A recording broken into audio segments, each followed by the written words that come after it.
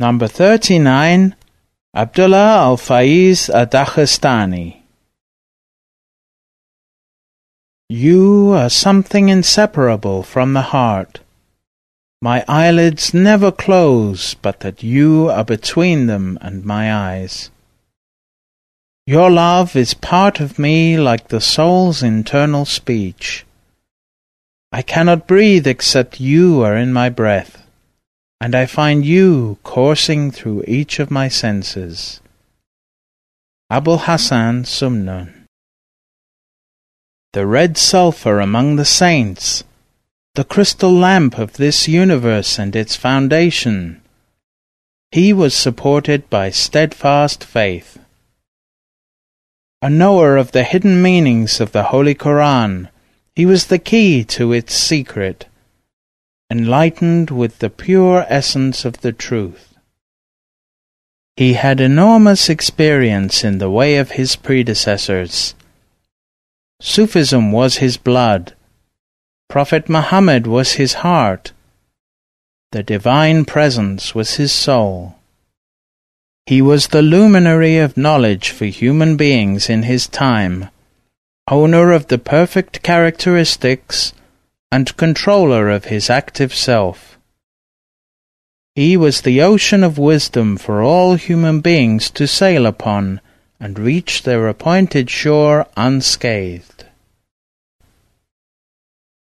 The earth shone with a brilliant new light when he was born. People ran to his door to find through him the happiness of this life and the hereafter. He was an ocean of instruction, whose waves crashed roaring on the divine shore. He left the erudite perplexed with his superior knowledge, and he was the greatest of all ascetics ever seen or read about. He gave selflessly from his spirit to quench the thirst of the spiritual and the physical worlds. He was a galaxy by himself, garlanded with suns and stars of various size and color, bringing a different light to each individual. He wore the crown of God's divine love, and from him people sipped the longed-for honey of divine secrets.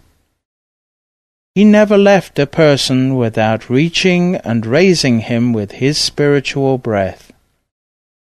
The darkness of ignorance disappeared in the illumination of his knowledge. He was nursed from the breast of the station of the arch-intercessor, whose throne he ascended later in life. He was a reviver of religion in his time. His reputation for wise counsel and guidance spread over the earth. Kings stood at his door. Scholars sought his disclosures. In his time, no one was left who did not receive nourishment from his spirituality. By means of his light, darkness disappeared, and the secrets of blessings shone forth from the people. He was the perfect saint and the pillar of the knowers.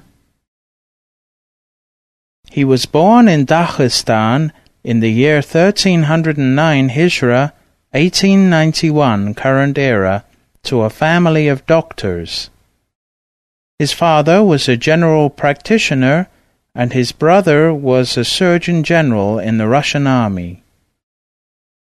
He was raised and trained by his uncle, Sheikh Sharafuddin ad-Dagestani, the master of the Naqshbandi order at that time, who took special care of him from his early youth.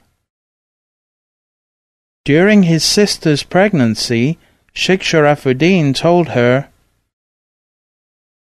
"The son you are carrying has no veils on his heart. He will be able to see events that have passed or that are coming. He is one of those who can read the unseen knowledge from the preserved tablets directly. He is going to be Sultan al-Awliya in his time. He is going to be called among the saints the leader of the community of Muhammad.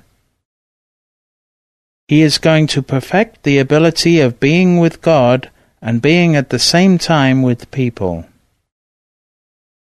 He will inherit the secret from the Prophet, which he referred to when he said, "I have one face looking at the Creator, and I have one face looking at creation."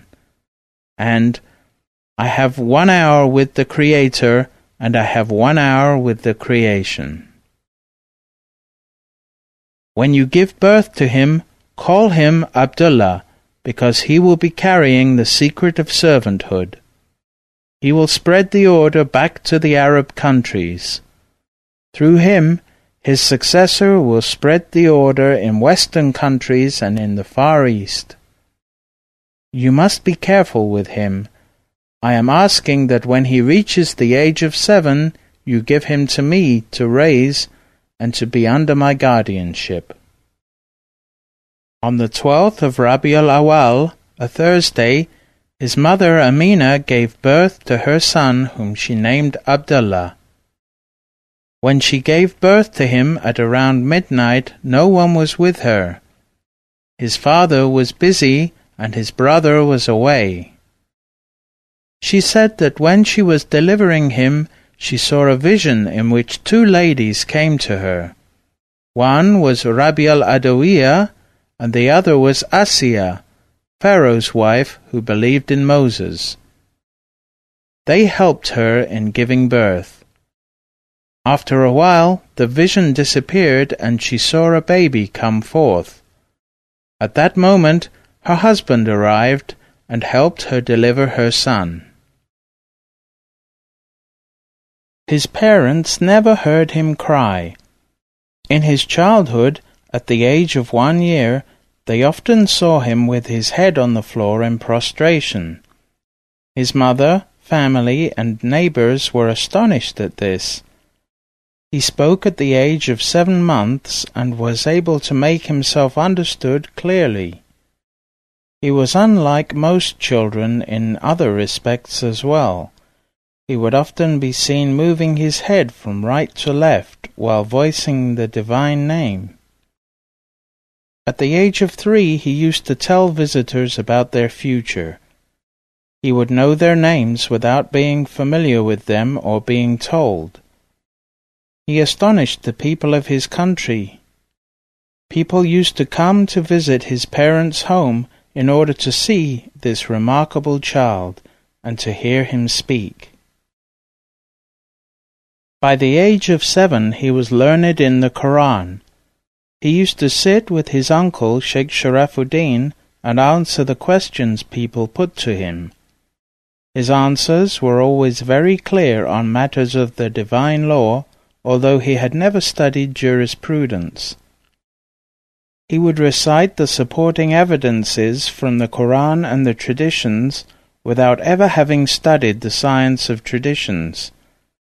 This caused people to be more and more attracted to him. His father's house was always full of visitors coming to ask him about their problems, difficulties, and daily affairs. He would answer them and predict their outcomes.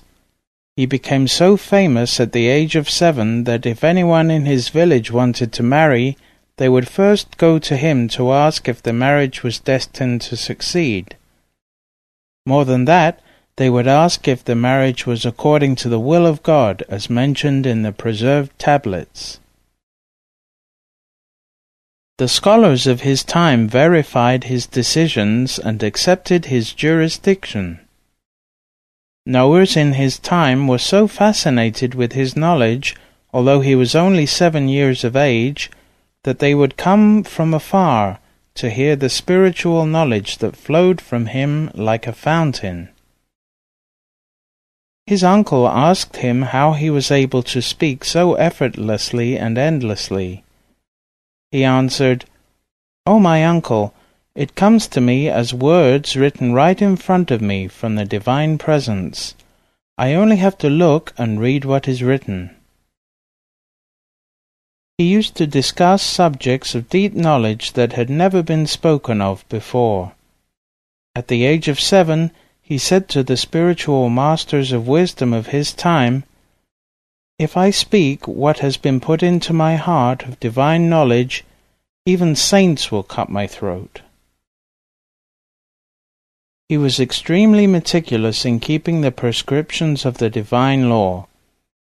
He was the first to appear for prayer in the mosque 5 times a day. He was the first to be present for dhikr. He was the first to be present in the meetings of scholars. He was the first to be present in the spiritual gatherings. He acquired fame for healing sick people by recitation of Surah al-Fatiha. Many people were brought to him with different kinds of sicknesses. He would read Surah al-Fatiha and blow on them, and they would be healed. He had a tremendous power for healing even people who were far away. People would come to him and ask for help for parents or a wife or someone else who was sick and unable to come to him. He would read one Fatiha and send it for them. They would be instantly cured from any distance. Healing was one speciality from among his endless specialities. Speaking about himself. I am a descendant of Miqdad ibn al-Aswad, whom the Prophet used to appoint as his deputy whenever he left Medina on an expedition. I inherited, like my uncle, the 5 marks of the blessed hand of the Prophet, which he had placed on the back of my blessed grandfather, Miqdad ibn al-Aswad. From that birthmark shines a special light. At this time, in the late 1890s, Dagestan was under the severe oppression and tyranny of the Russian occupying armies. His uncle, who was the spiritual head of the village, and his father, who was a well-known doctor, decided to emigrate from Dagestan to Turkey. After reaching this decision, they asked Sheikh Abdullah to make a spiritual consultation on the appropriateness of migrating at that time. Sheikh Abdullah described the event.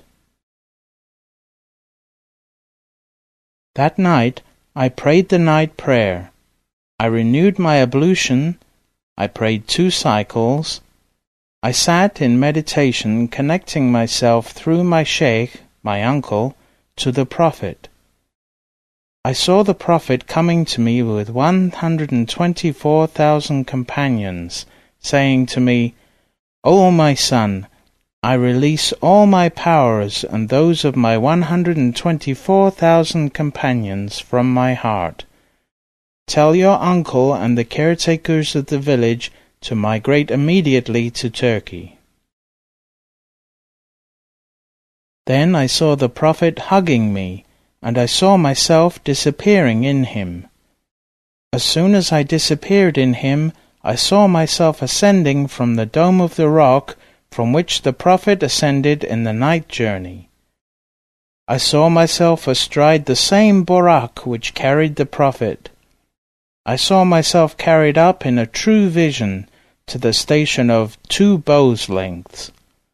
Quran chapter 53, verse 9, where I could see the Prophet, but not myself. I felt myself to be a part of the entirety of the Prophet. Through that ascension, I received the realities that the Prophet poured into my heart from what he had received on the night of ascension. All these different kinds of knowledge came to my heart in words of light, which began as green and changed to purple, and the understandings were poured into my heart in a quantity which is immeasurable. I heard a voice coming from the divine presence saying, "Approach, O my servant, to my presence." As I approached through the Prophet, everything disappeared. Even the spiritual reality of the Prophet disappeared. Nothing existed except God, Almighty and exalted. Then I heard a voice from all his lights and attributes that were shining in his presence. O my servant, now come to the state of subsistence within this light. I felt myself come into subsistence through the Prophet after having been annihilated, appearing and subsisting in the divine presence, decorated with the 99 attributes. Then I saw myself inside the Prophet, appearing inside every creation that was existing by God's power. That took us to a state in which we were able to realize that there are universes other than this universe, that there are endless creations of God Almighty and exalted. Then I felt my uncle shaking my shoulder, saying, "O my son, it is time for the dawn prayer." I prayed the dawn prayer behind him, and more than 300 people from the village prayed in congregation with us. After the dawn prayer, my uncle stood and said, "We asked my nephew to do a spiritual consultation." Everyone was eagerly waiting to hear what I had seen. My uncle immediately said, "He was brought to the presence of the Prophet by my power. The Prophet gave everyone permission to move to Turkey. Then he took him through the states up to the station of the distance of but 2 bow lengths. Quran chapter 53, verse 9. Then he took him to a station in which he opened to him a vision of knowledge that has never been opened to any saint before, including myself. His ascension was a means of instruction for past and present saints, and a key to open a gigantic ocean of knowledge and wisdom. I said to myself, my uncle was with me in that vision, and it was with his power that I received that vision. Everyone in the village began to prepare for the emigration.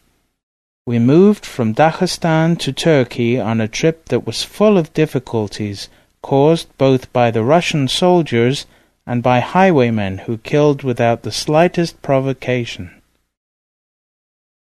Near the border with Turkey, we were traveling through a forest which was known to be filled with Russian soldiers.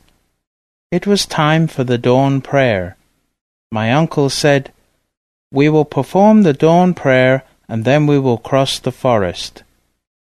We offered the dawn prayer and began moving. Sheikh Sharafuddin said to everyone, "Stop." He asked for a cup of water. Someone handed him a cup of water, and he read on it from Surah Yasin. "And we have set a barrier in front of them and a barrier behind them, and we have enshrouded them in veils, so that they cannot see." Quran chapter 36, verse 9. Then he recited, "God is the best protector, and He is the most merciful of those who show mercy." Quran chapter 12, verse 64. As he was reciting these verses, everyone felt something come to their hearts. I saw all the emigrants trembling. God gave me a vision at that moment so that I could see that we were surrounded by the Russian army on every side. I saw that they were shooting at anything that moved, even a bird. Then I saw that we passed by and that we were safe. We were crossing through the forest, and they heard no sound of our footsteps or our animals. We arrived safely at the other side of the border. That vision ended as Sheikh Sharafuddin finished reciting. He cast the water ahead of us, and he said, "Move now, but do not look behind." As we moved on, we could see the Russian soldiers on every side, yet it was as if we were invisible. We moved for 20 miles through that forest. It took us from morning until after the night prayer. We did not stop except to pray, and we were invisible to everyone. We heard the Russian army shooting at people, birds, animals, and anything that moved, but we passed undetected and unscathed. We were the only people who were safe. We exited the forest and crossed over into Turkey. We traveled first to Bursa, where Sheikh Sharafuddin established his home for 1 year.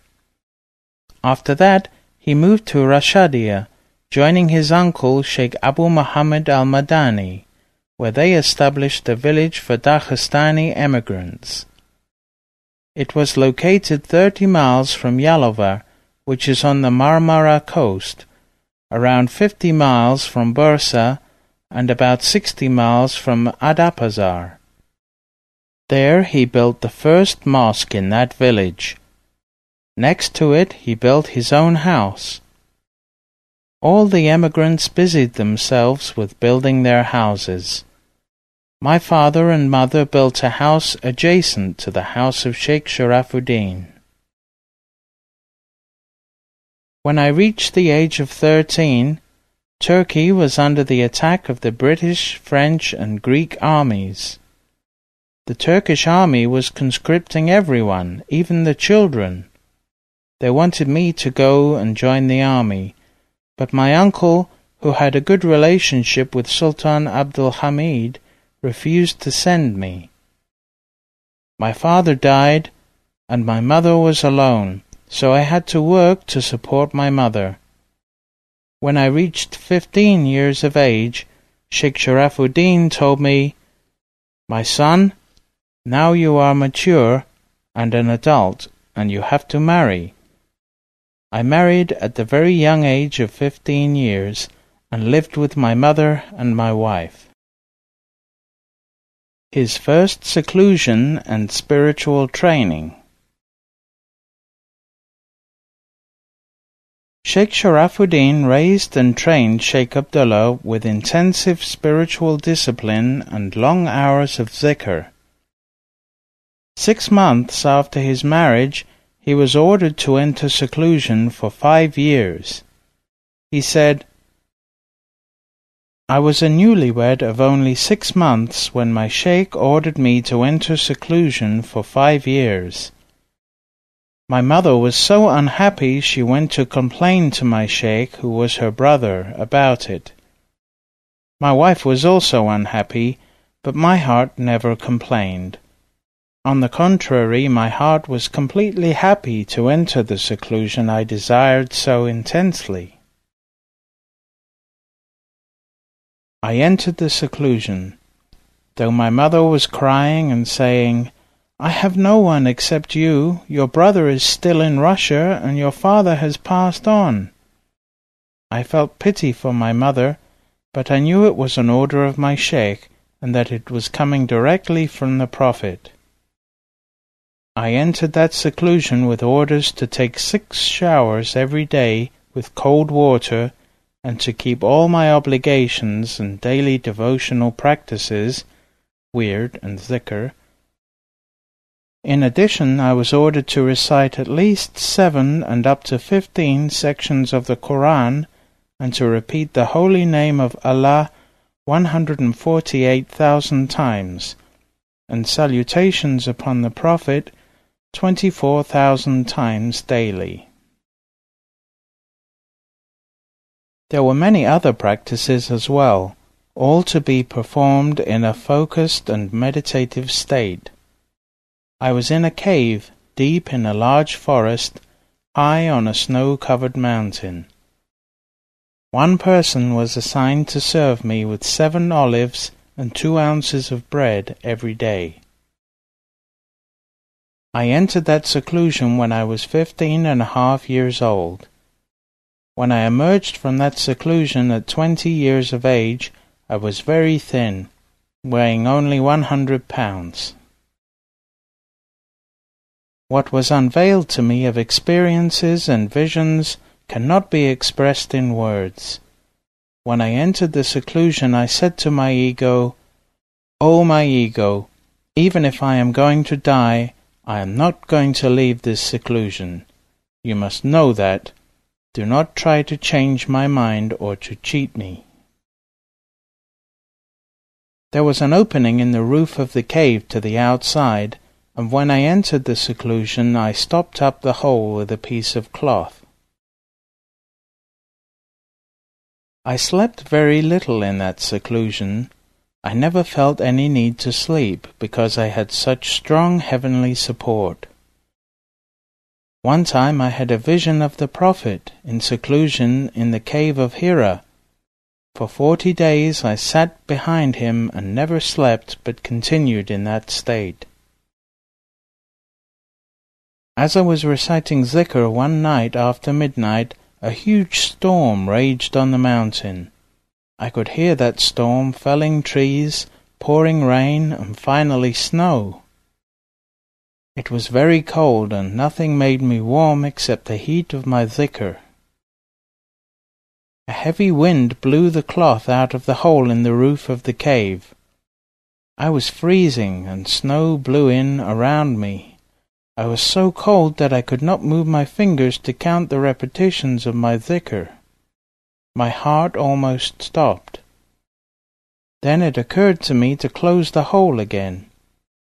As soon as that thought came to me, I saw a vision of my sheikh shouting, "O my son, are you busy with yourself, or are you busy with the one who created you? If you die from cold, it is better for you than allowing your heart one moment of heedlessness." That vision gave me warmth in my heart and determination to restart the zikr immediately. As I continued the zikr, more wind came, and with it more snow. I struggled with myself, finally telling myself, "Let me die. Even so, I am continuing my zikr." As soon as I said that, the wind stopped and the snow stopped. Then a tree fell and covered that hole in the cave. One day, after I prayed the last prayer of the night, and while I was busy with zikr and my heart was connected with its origin, I saw a vision of myself reciting zikr in the divine presence. At the same time, I felt something encircling me. I knew it was not something heavenly, that it was something physical. I remembered the saying of the Prophet, "Nothing puts fear in my heart except the fear of God." Although I felt something around me and wrapping me up, my heart remained undisturbed in the divine presence. In that state, I reached the place in the station of the awareness of numbers at 777,777 repetitions of the divine name. I was going to 777,778 when I heard the divine presence addressing me. "O my servant, you have reached the secret of awareness of numbers tonight. You have gained the key for that station. Enter into our presence in the state of the one who speaks with God, the state of Moses when he spoke directly with God." I saw that I was speaking with the divine presence. I received answers to questions that saints had never been able to reach before. I took the opportunity to ask Allah, "O Allah, what is your greatest name?" And I heard, "O my servant, you will be given that later."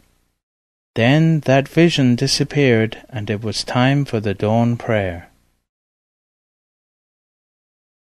Before each prayer, I was obliged to take a cold shower. There was, of course, no running water, so I had to use melted snow to shower. As I was about to stand up to wash for prayer, I found that facing me was the head of a snake, which had encircled me completely. Its head was poised so that any movement out of fear would cause him to strike me. I did not give that snake any importance. I knew if I felt any fear it would attack.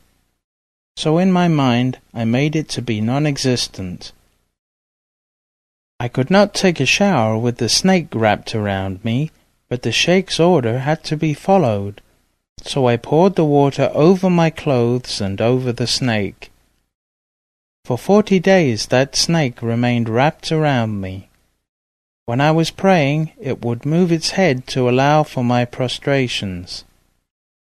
For 40 days that snake kept watch, looking for any mistake or fear to attack me.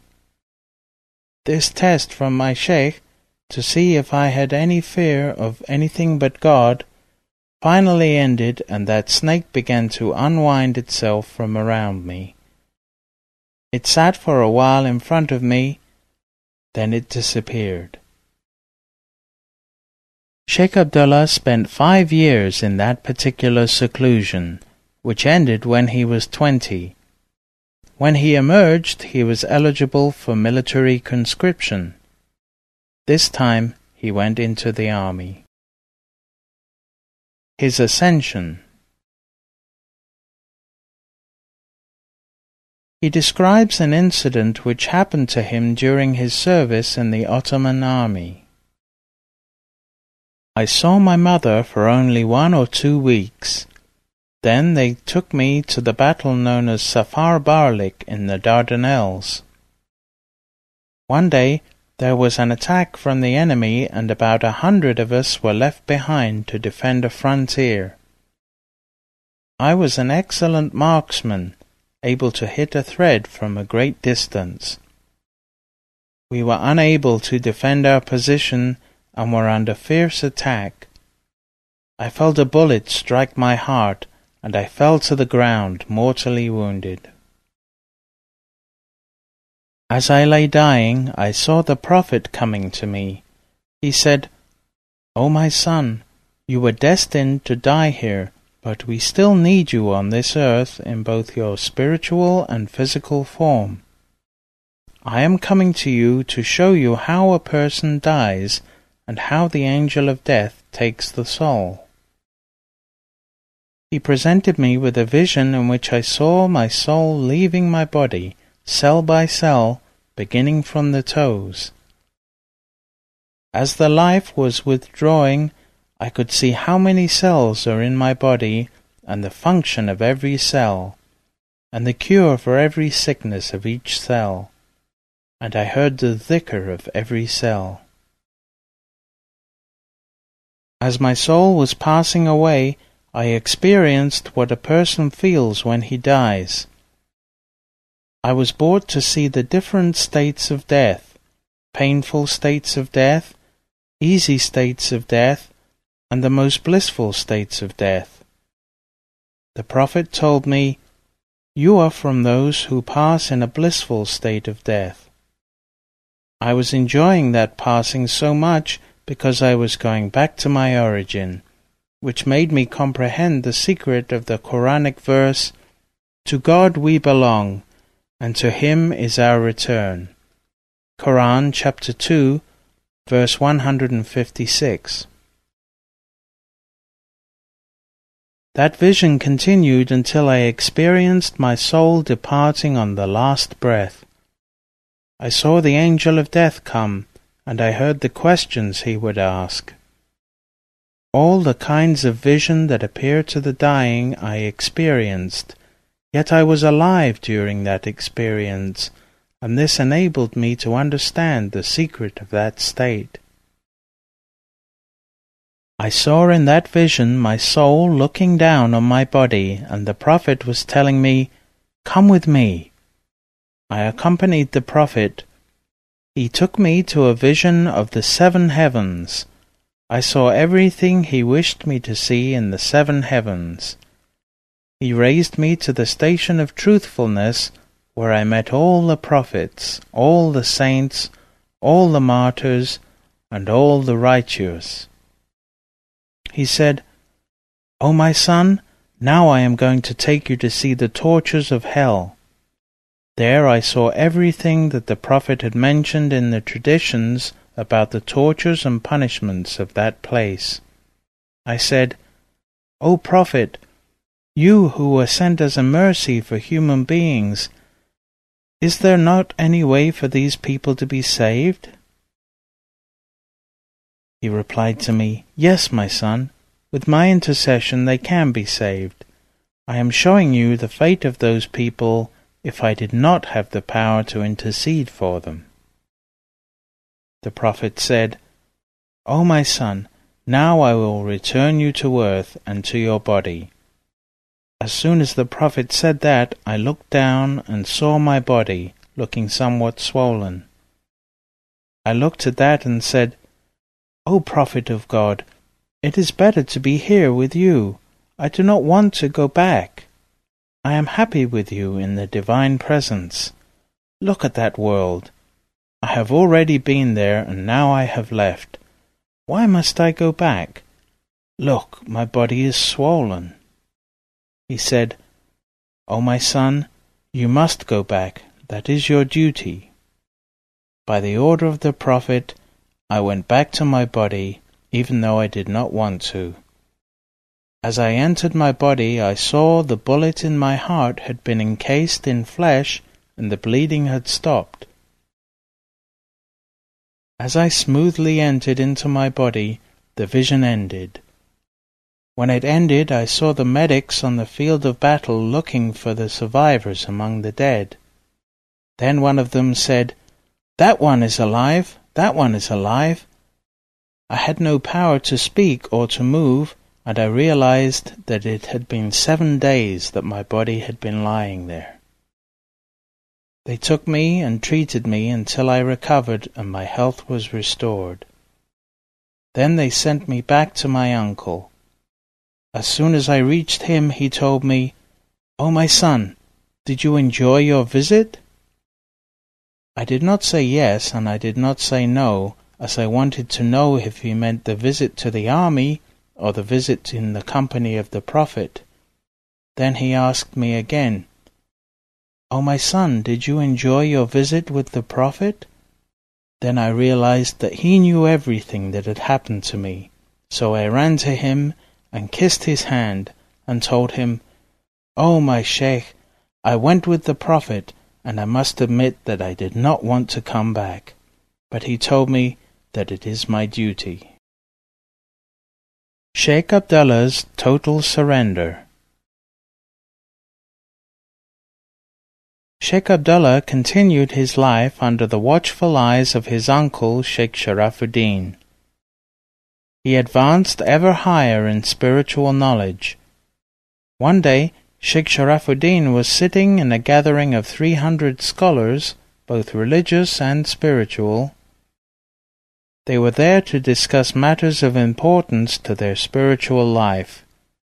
They were sitting on a hill near his mosque. Sheikh Abdullah came up the hill towards the gathering. Some of the scholars said to Sheikh Sharafuddin, "We are astonished at the great importance you give to that child." The Sheikh replied, "Look at him. He is coming to see me. If a little child of 7 were to come to him and say, 'Your Sheikh is sending you a message that you must go to Mecca,' even if I had not sent that child, Abdullah would immediately accept and do what that child says. This is because he relates everything to me, and he knows that whatever comes to him comes from me, regardless of the means. He knows that if it comes from me, the order is from the Prophet, because my heart is connected to his heart, and that its origin is from God. Now if that were to happen, without going back to his wife or his mother to say goodbye, nor to pack any provision, he would immediately direct his steps towards Mecca. That is why I give him such importance, and also because I know what kind of station he is in.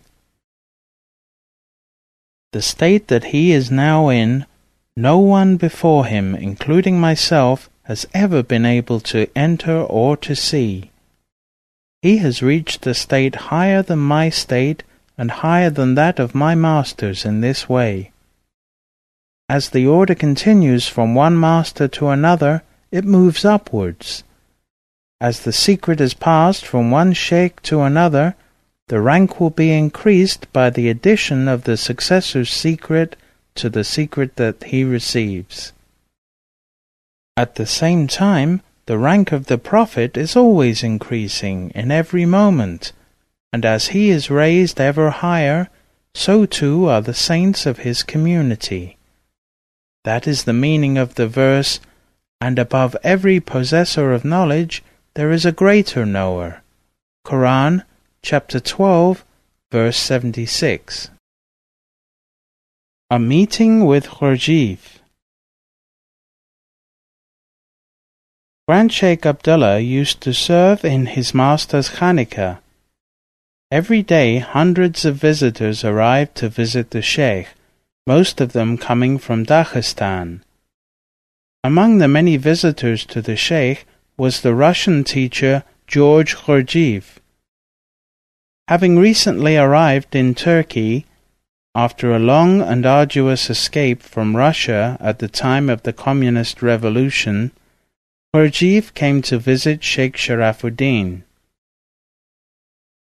He had had many contacts with Sufis of various orders and had been raised in and had travelled extensively throughout the region of the Caucasus. He was pleased to find the inheritors of the distinguished Dagestani Naqshbandi lineage. Sheikh Sharafuddin asked Sheikh Abdullah to host their guest. Sheikh Abdullah recounted the events of the meeting to several of his disciples many years later. As soon as they met, Sheikh Abdullah said, "You are interested in the knowledge of the 9 points. We can speak on it in the morning after the dawn prayer. Now you eat something and rest."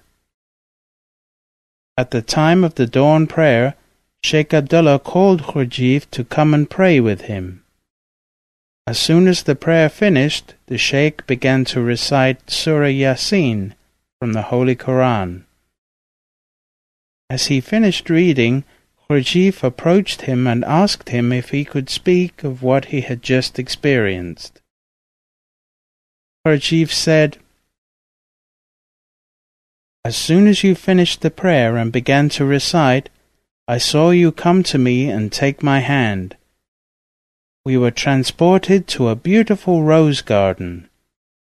You told me that this garden is your garden and these roses are your disciples, each with his own color and perfume. You directed me to one particular red rose and said, 'That one is yours, go smell it.'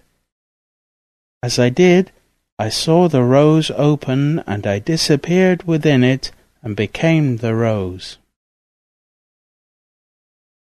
I entered its roots and they led me to your presence. I found myself entering into your heart and becoming a part of you. Through your spiritual power, I was able to ascend to the knowledge of the power of the 9 points. Then a voice, addressing me as Abdul Nur, said, 'This light and knowledge have been granted to you from the divine presence of God to bring peace to your heart. However, you must not use the power of this knowledge.' The voice bid me farewell with the salutations of peace, and the vision ended as you were finishing the recitation from the Quran." Sheikh Abdullah replied, Surah Yasin was called the heart of the Quran by the Holy Prophet, and the knowledge of these 9 points was opened to you through it. The vision was by the blessings of the verse, "Peace, a word of salutation from a Lord most merciful." Quran chapter 36, verse 58. Each of the 9 points is represented by one of 9 saints who are at the highest level in the divine presence. They are the keys to untold powers within the human being, but there is no permission to use these keys. This is a secret that in general will not be opened until the last days, when the Mahdi appears and Jesus returns. This meeting of ours has been blessed. Keep it as a secret in your heart and do not speak of it in this life. Abdul Nur, for that is your name when you are with us, you are free to stay or go as your responsibilities allow. You are always welcome with us. You have attained safety in the divine presence. God bless you and strengthen you in your work. His states and discourses after his second seclusion. At 30 years of age, Sheikh Abdullah was ordered to enter a second long seclusion for 5 years. During that seclusion, many visions and states were granted to him which are impossible to describe within the scope of this book. After he completed this second seclusion, the power of his spiritual attraction increased. He became so renowned that even during his Sheikh's lifetime, people used to come from everywhere to learn from him. Selected discourses. I do not speak to you about any station, manifestation, or rank without my having already entered that station or position and experienced that manifestation. I am not like many others. I do not speak separating my sight from my heart, enumerating the stations for you, without knowing their reality. No. First of all, I followed that path and saw what it was. I learned those realities and secrets which may be found along it. I worked my way along it until I obtained the knowledge of certainty, the eye of certainty, and the truth of certainty. Only then do I speak to you, giving you a tiny taste of what I have tasted, until I am able to make you reach that station without tiring you and without difficulties. There are 5 stations of the heart: Qalb, Sir, Sir Asir, Khafa, and Akhfa. Qalb is the heart. Sir is the secret. Sir Asir is the secret of the secret. Khafa is the hidden, and Akhfa is the most hidden. The secret of this order is based on these 5 subtle stations of the heart. Latif. Latifat al-Qalb, the stage of the heart, is under the authority of Adam because it represents the physical aspect of the heart. Latifat al-Sir, the station of the secret, is under Noah because it is the vessel which is saved from the ocean of darkness, from the flood of ignorance. Latifat Sir Asir, the station of the secret, is under 2 prophets, Abraham and Moses, who represent God's divine presence on earth.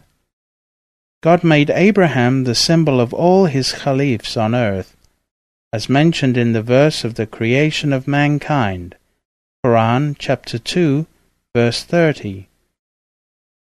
Moses was blessed with hearing and speaking to God, which are the 2 essential attributes of knowledge. Latifat al-Khafa, the hidden station, is under Jesus because of his relationship with hidden knowledge. He represents spiritual understanding. Latifat al-Akhfa, the most hidden station, is under the reality of Muhammad, because he was granted a station high above that of all other prophets and messengers. He was the one who was raised up on the night of ascension to the divine presence. This is represented by the sacred phrase of the testimony of faith, in which "there is no God but God" is joined with Muhammad is the messenger of God. The lights of these stations have been shown to me. The light of the heart is a yellow hue. The light of the secret is red. The light of the secret is white. The light of the hidden station is green. And the light of the most hidden station is black. These 5 stations are at the center of the 9 points which represent the locus of inspiration of the Divine Presence in the heart of the human being. These 9 points are located on the chest of each person, and they represent 9 different hidden states in every human being. Every state is connected to a saint who has authority to control that point. If the seeker in the Naqshbandi way is able to unveil and to make spiritual contact with the authorized master controlling these points, he may be given knowledge of and power to use these 9 points. The conditions related to opening these 9 points can only be alluded to obliquely. The first station involves the power of imprisoning the ego. The key to the second state is dhikr with La ilaha illallah. The third state consists in witnessing the engraving of Allah's name on the heart, Naqsh. The fourth state relates to the meaning of that engraving on the heart. The fifth state is to imprint the engraving with your dhikr. In the sixth state, the heart is made to stop pumping at will and to start pumping at will. The seventh state is to be aware of the number of times one stops the heart from pumping and the number of times one restores the pumping of the heart. In the eighth stage, one mentions the phrase Muhammadun Rasulullah in every cessation of the heart and every restoration of its pumping. The ninth stage is to return to your cave, as God mentioned in Surah Al-Kahf, "When ye turn away from them and the things they worship other than God, betake yourself to the cave. Your Lord will shower His mercies on you." Quran, chapter 18, verse 16. The cave is Divine Presence. Here, one utters the cherished prayer of the Prophet, "O Allah, you are my destination, and your pleasure is what I seek." The heart, as it cycles between the cessation and restoration of its pumping, is existing at the level of the essence of the Divine Presence. Because that Divine Essence is the source of all created being, the heart will be at one with even the most minute creation in this universe. The heart which has reached the secrets of the 9 points will be able to see everything, hear everything, know everything, taste everything, sense everything, until he will be the ears with which he hears, the eyes with which he sees, the tongue with which he speaks, the hand with which he grasps, and the feet with which he walks. He will be lordly. He need only say to a thing, "Be," and it will be. Sheikh Sharafuddin's will. In the last days of Sheikh Sharafuddin's life, he wrote his will and gave it to Sheikh Abdullah. He predicted at that time, "After I die, an opportunity will come for you to leave Turkey. When that opportunity comes, you must take it, because your duty does not lie here, but outside Turkey." Sheikh Abdullah had 2 daughters from his wife Halima. The eldest was named Rabia, and the youngest Madiha. 9 other of his children had not survived. After his sheikh passed away, a delegation came to him from King Farouk of Egypt to convey the condolences of the king, as Sheikh Sharafuddin had many followers in Egypt. One of the princes who came with the delegation saw his daughter Madiha. He felt attracted to her and asked to marry her. Sheikh Abdullah realized that this was the opportunity to leave Turkey that his sheikh had foretold. He immediately accepted the proposal, and with his daughter's compliance, the marriage quickly took place. Soon after that, he received an invitation from his daughter's new husband to come to Egypt. He said, I went to Egypt and stayed with my daughter. The relationship between her and her husband was not good. After some time, the marriage failed and ended in divorce. I took my sheikh's advice to use that opportunity. I boarded a ship with my wife and daughters in Alexandria and sailed to Latakia.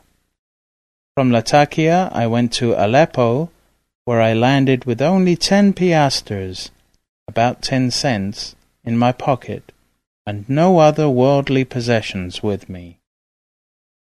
I went to the mosque to pray the evening prayer with my daughters and my wife.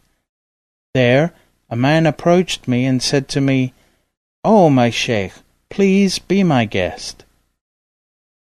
He took me and my family and he hosted us.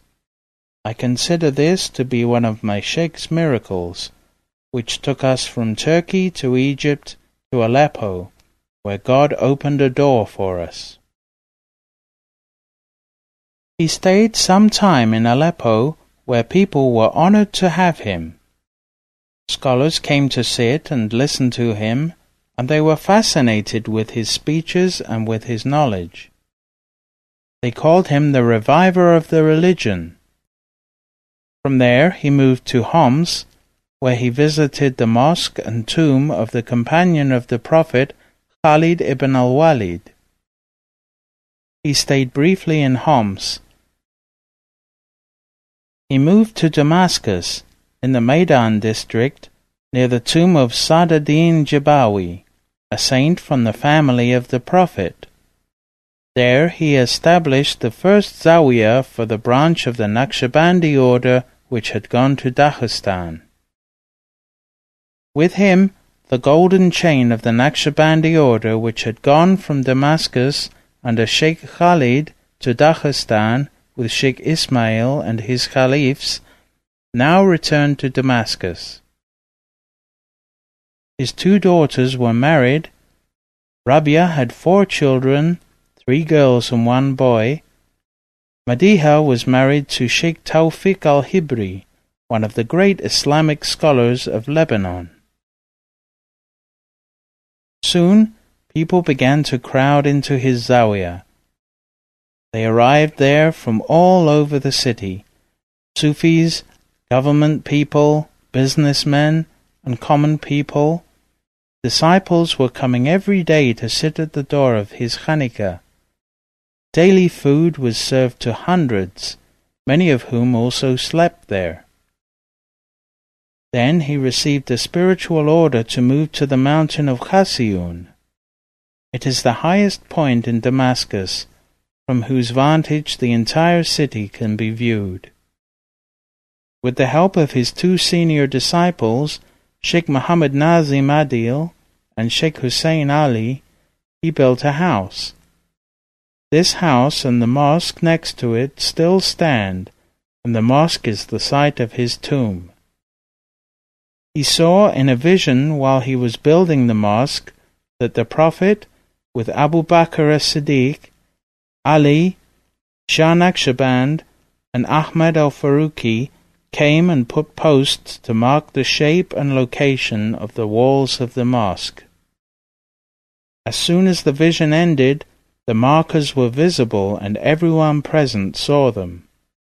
At that mosque, over the years, hundreds of thousands of visitors were received for healing, for prayers, for training, coming to learn all kinds of external and internal knowledge. Many times he was ordered by the Prophet to go into more seclusions. These seclusions varied in length from 40 days to 1 year. He went into over 20 seclusions during his lifetime. Some of these seclusions were made in Damascus, some in Jordan, some in Baghdad at the tomb of Abdul Qadir Jilani, and many were in Medina. With each seclusion, his spiritual power and rank were amplified. One time, he sent a message via Maulana Sheikh Nazim to Sharif Abdullah, who was the king of Jordan and one of his disciples, telling him, "Do not go and pray in congregation, especially on a Friday, because I had a vision that you will be killed." That message was given to Sharif Abdullah, but he did not heed the warning. The next week he was killed as he left from the Friday congregational prayers. Years later, a cousin of ours was caught by accident in gunfire in Beirut. He was taken for emergency surgery. We went to visit our Grand Sheikh, terrified for our cousin's condition. As soon as we walked in and before we could speak, he said to us, "Go back. It was written that he would die, but with my prayers he will live. The operation he is going through will succeed." When we returned, our cousin was in a coma, and they were taking him to surgery. We informed his mother of what Grand Sheikh had said to give her hope. The next day, our cousin regained consciousness. He said, "I saw Grand Sheikh coming to me and doing surgery on me. That is what saved me." Sheikh Abdullah often talked about foreordained things. He said, "It is known that there are 2 types of destiny. The first kind of destiny is termed suspended or mutable destiny. It is written on the preserved tablet. This will vary according to will and behavior, cause and effect. All saints can change this kind of destiny for their disciples in order to train them and to influence their destiny by changing their actions and behavior. The authority to change the mutable destiny is given to the sheikhs for their disciples, because they are connected to each other by divine will. The second type of destiny is contained in the mother of the book, as mentioned in the verse, "God blots out or confirms what he pleases. With him is the mother of the book." Quran, chapter 13, verse 39, and is called fixed destiny. Saints never interfere in that fixed destiny, which is in the hand of the Creator. God gave the authority to change the fixed destiny only to the 9 saints who are at the highest level in the divine presence, by permission from the Prophet, who is the first to take that power from God. They control the 9 points of human consciousness related to the different stages of the ascent of an individual on his path to the divine presence. God gave these 9 saints, whose number has not changed from the time of the Prophet until today, the power to use Sultan of Zikr, the greatest remembrance. Everyone knows that Zikr is primarily the repetition of La ilaha illallah, and that is what is practiced by all Sufi orders, including the Naqshbandi. But the Sultan of Zikr is a completely different type of dhikr. God said, "We have revealed the dhikr, and we are the one to protect that dhikr in you." Quran chapter 15, verse 9. The dhikr mentioned here is the Holy Quran.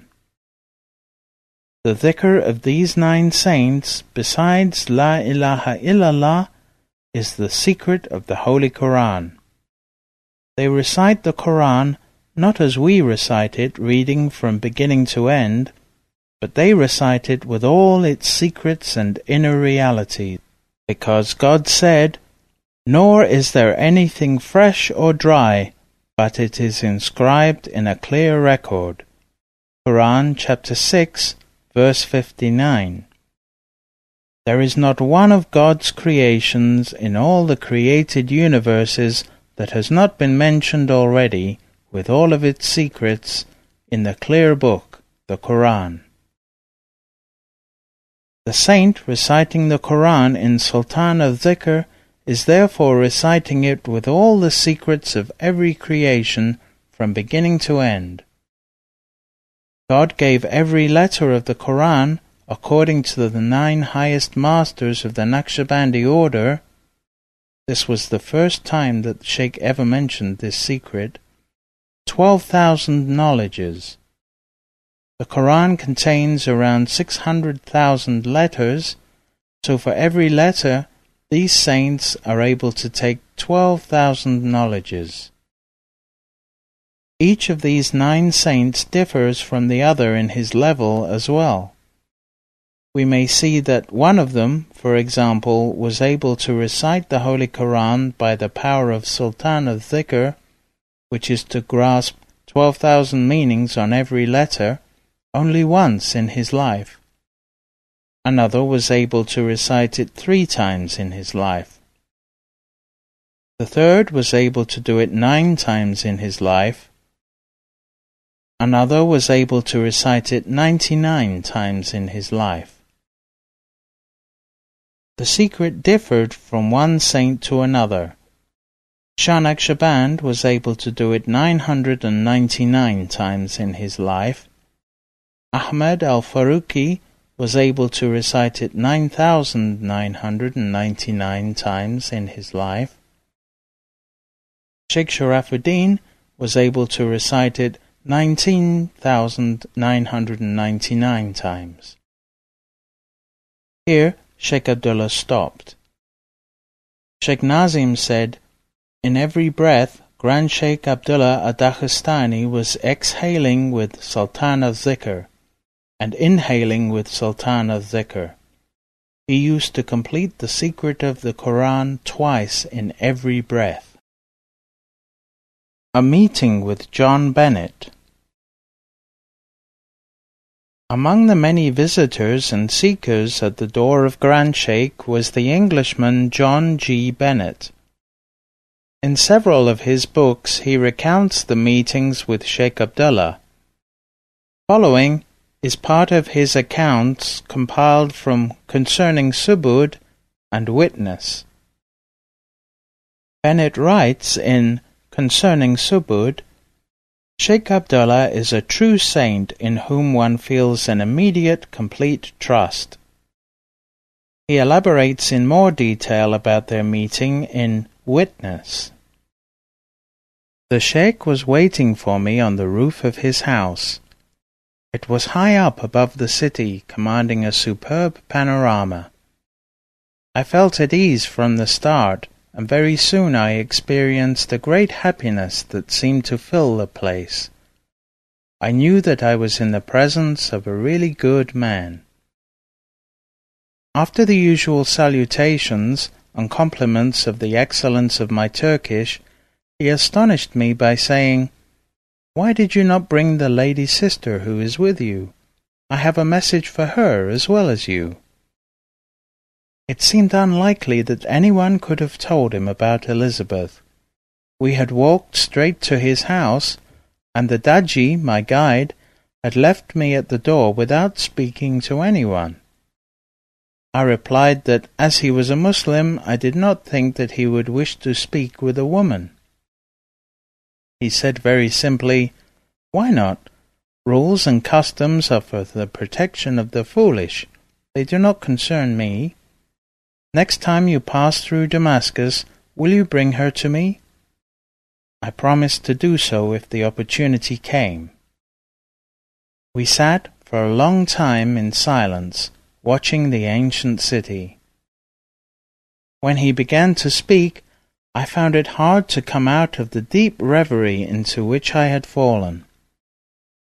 He was saying, "I was expecting someone today, but I did not know that it would be you. A few nights ago, an angel came to my room and told me that you would come to visit me and that I was to give you 3 messages.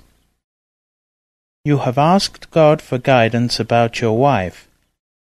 She is in God's keeping. You have tried to help her, but this was wrong. You disturbed the work that God is doing in her soul. There is no cause for anxiety about her, but it is useless for you to try to understand. The second message concerns your house. You have asked God for guidance as to whether you should go your way or follow others. You must trust yourself. You will be persecuted by the Armenians, but you must not be afraid. You have to attract many people to you, and you must not hesitate even if other people are angry." He fell silent again. I was astonished at the 2 messages, for it was true that I had prayed for guidance on just those 2 questions.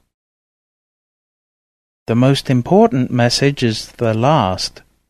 You must know that there is a great wickedness in the world.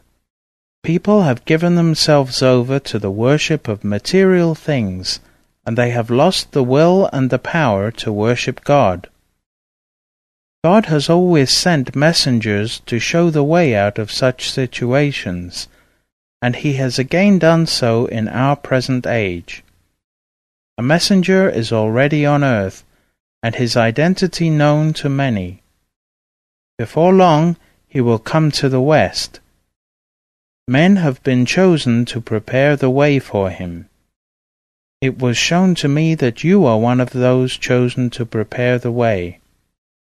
The messenger will come to your country and even to your house. You should never cease to worship God, only you must not show it. Outwardly you must behave as others do. God has appointed 2 angels to take care of you. One will guide and direct you so that you will no longer make mistakes as before. The other will perform the religious duties that you cannot do for yourself.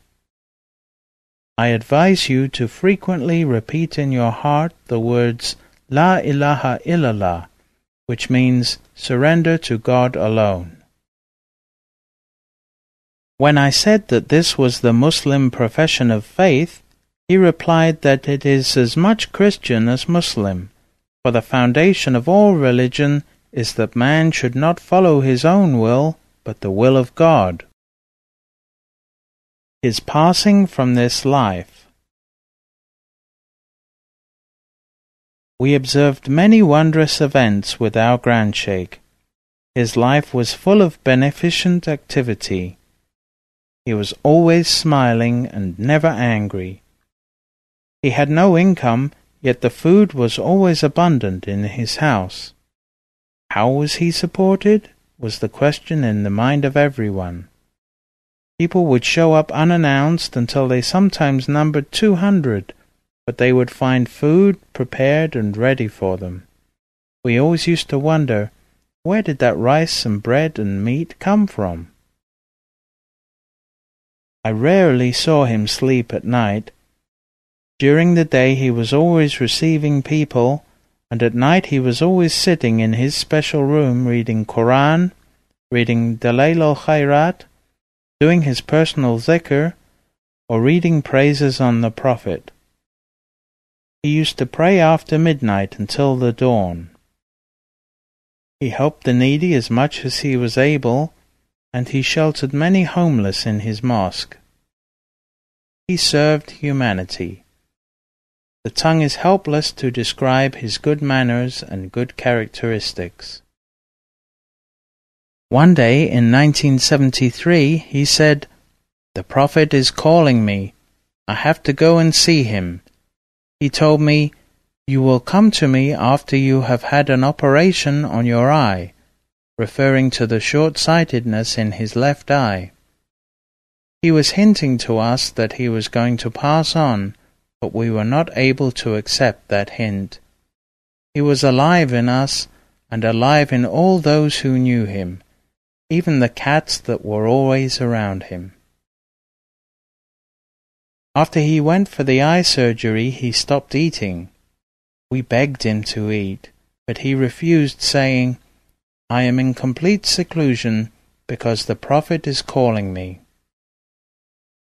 He would only accept dry bread softened by soaking in water once a day. He said, "I do not want to live any longer. I want to go and join my Prophet and to be with him. He is calling me. God is calling me." This was like a thunderbolt for us, but still we could not believe it. Then he wrote his will and said, "Next Sunday I am going to pass on." It would be the 30th of September, 1973, current era, the 4th of Ramadan, 1393 Hijrah.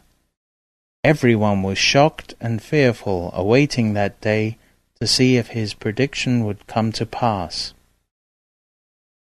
It was 10 o'clock on the Sunday that he had predicted, and we were sitting in his room. He said to me, "Feel my pulse." I felt his pulse, and it was over 150. Then he said, "Oh, my son, these are the last seconds of my life. I do not want anyone here. Everyone must leave and go to the big meeting room." There were only 10 of us inside the room. At that moment, 2 doctors arrived. One was my brother, and the other a friend. Both were surgeons. Grand Sheikh did not allow anyone other than family in the room. We heard his daughter cry out, "My father has died! My father has died!" We all ran into the room, and we saw that Grand Sheikh was not moving. Quickly my brother took his pulse and his blood pressure, but they were not detectable.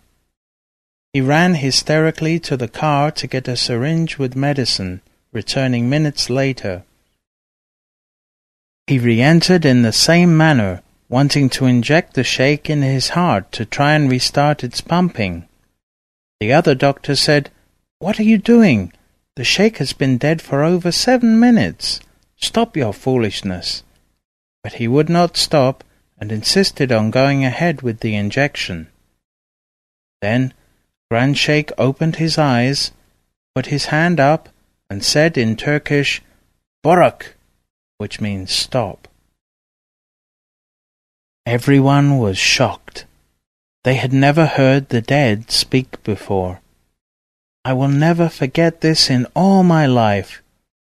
All those present, professors and doctors, will never forget either. After that, my brother put his instruments away. We stood there in shock, not knowing what to say. Was he dead or not? Was he simply veiling himself to return shortly? That is the secret God gives to His lovers and saints who travel in His kingdom, in His love, in His secrets. It was an unforgettable day.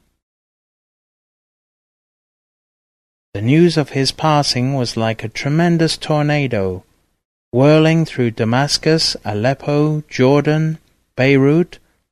People came from everywhere to him for one last look. We washed him, and from his holy body came a very beautiful smell. We prepared him for the funeral prayers and for burial the next day.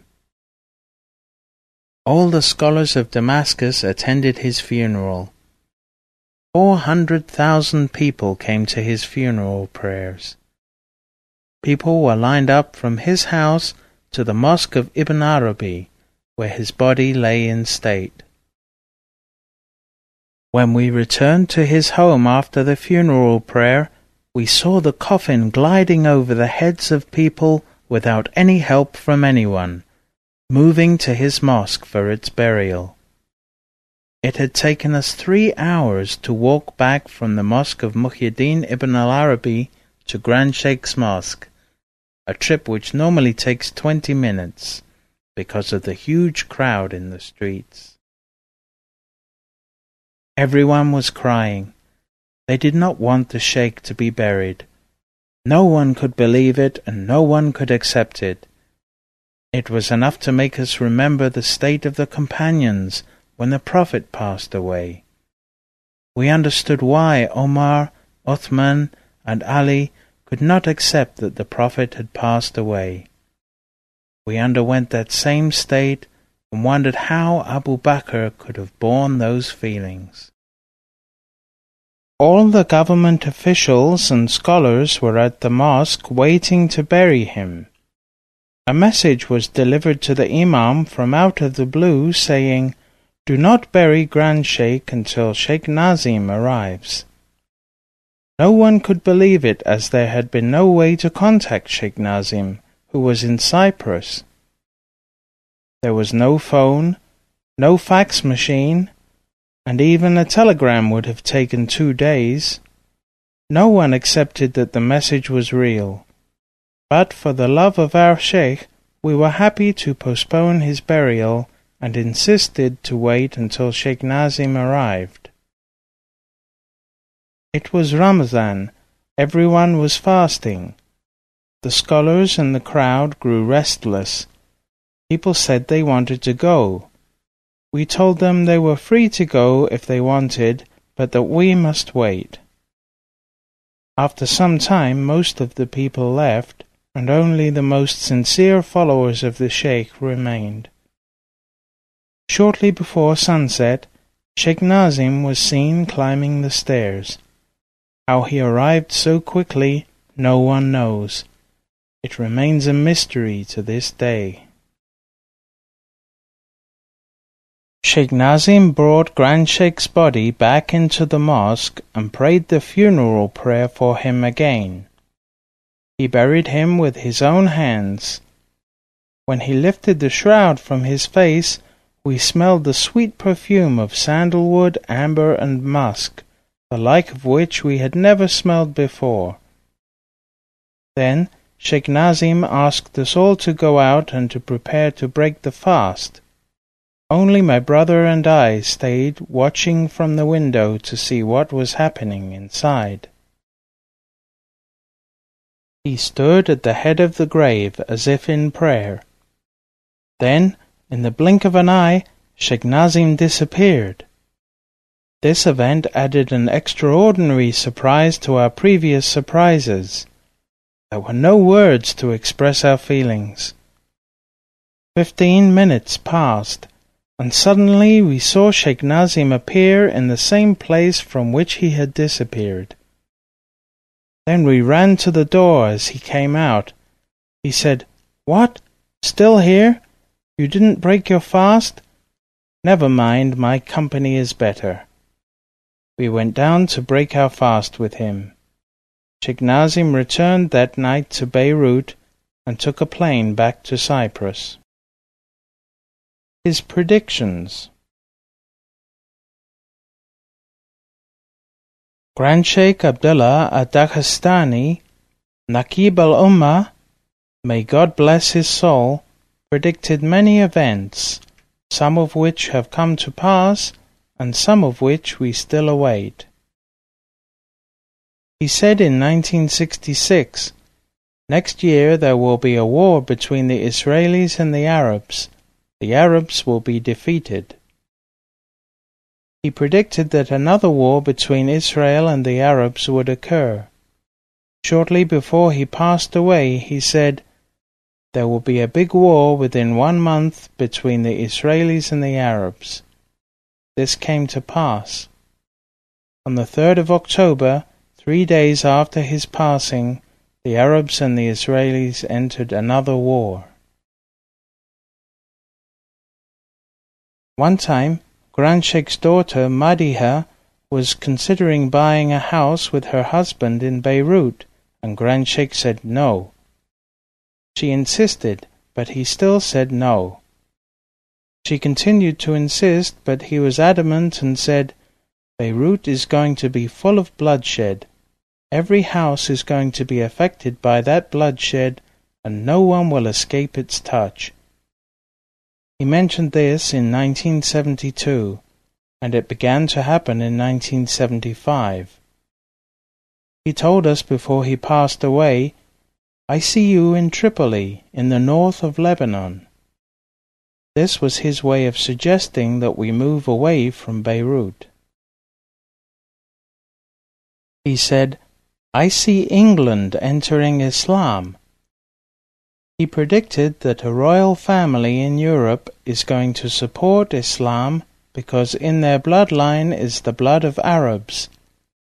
This will draw them into spirituality and arouse in them an interest in many faiths and draw them towards the divine presence. On a related matter, he said, "When John Bennett met me and bore witness that God is one and Muhammad is the messenger of God, he asked what he could do. I told him to keep his testimony secret. Thereby, he was able to bring many people in his homeland of England to bear witness and to interest them in spirituality." China is under the authority of a great saint who will be one of the greatest saints in the time of Mahdi and Jesus. His name is Abdul Rauf al-Yamani. Through his influence, China will sign an agreement with the West not to use its nuclear weapons. China will split into many different small countries. There will be problems in the Far East, in the Korean Peninsula, and a great power will intervene to stop that conflict. A non-Arab Middle Eastern country will attack the Persian Gulf area, which will put the whole world into fear that the source of petroleum will be cut off. He said, "Cairo is going to sink underwater." Later, the Russians built the Aswan Dam. It contains an enormous amount of water and has recently been found to contain loose underpinnings which are eroding. He said, "Cyprus will sink underwater and Mount Olympus near Bursa will erupt. Under it are two elements, gas and fire, which have until now been kept separate, and saints have always prayed that these elements would not combine. From its explosion, hundreds of thousands of people will be wounded and become homeless." There will be a war in the Gulf area where a huge fire will arise and involve the rest of the world. Germany and England will lead the whole of Europe. In Germany there is a saint assigned by Mahdi and Jesus who is to raise and train the people in spirituality. That saint is hidden, but he is among them. There will be a big change in the approach of Arabs to politics, and one powerful regime is going to change to a better way of government. Before he passed away, in a private meeting with some of his closest disciples, he said, "There will be peace, and America will be the one leading the talks for peace, which will end the war between the Arabs and Israel. This is going to happen. The sign of it is the collapse of communism and the splitting of the Russian Empire into many parts. There will be no power in this world except for America. Most Arab governments will turn to the Americans. The conflict will completely quiet down, and Arabs and Israelis will live in peace.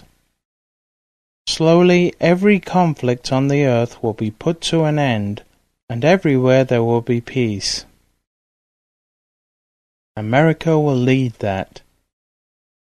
Everyone will be happy and no one will expect war ever to occur again.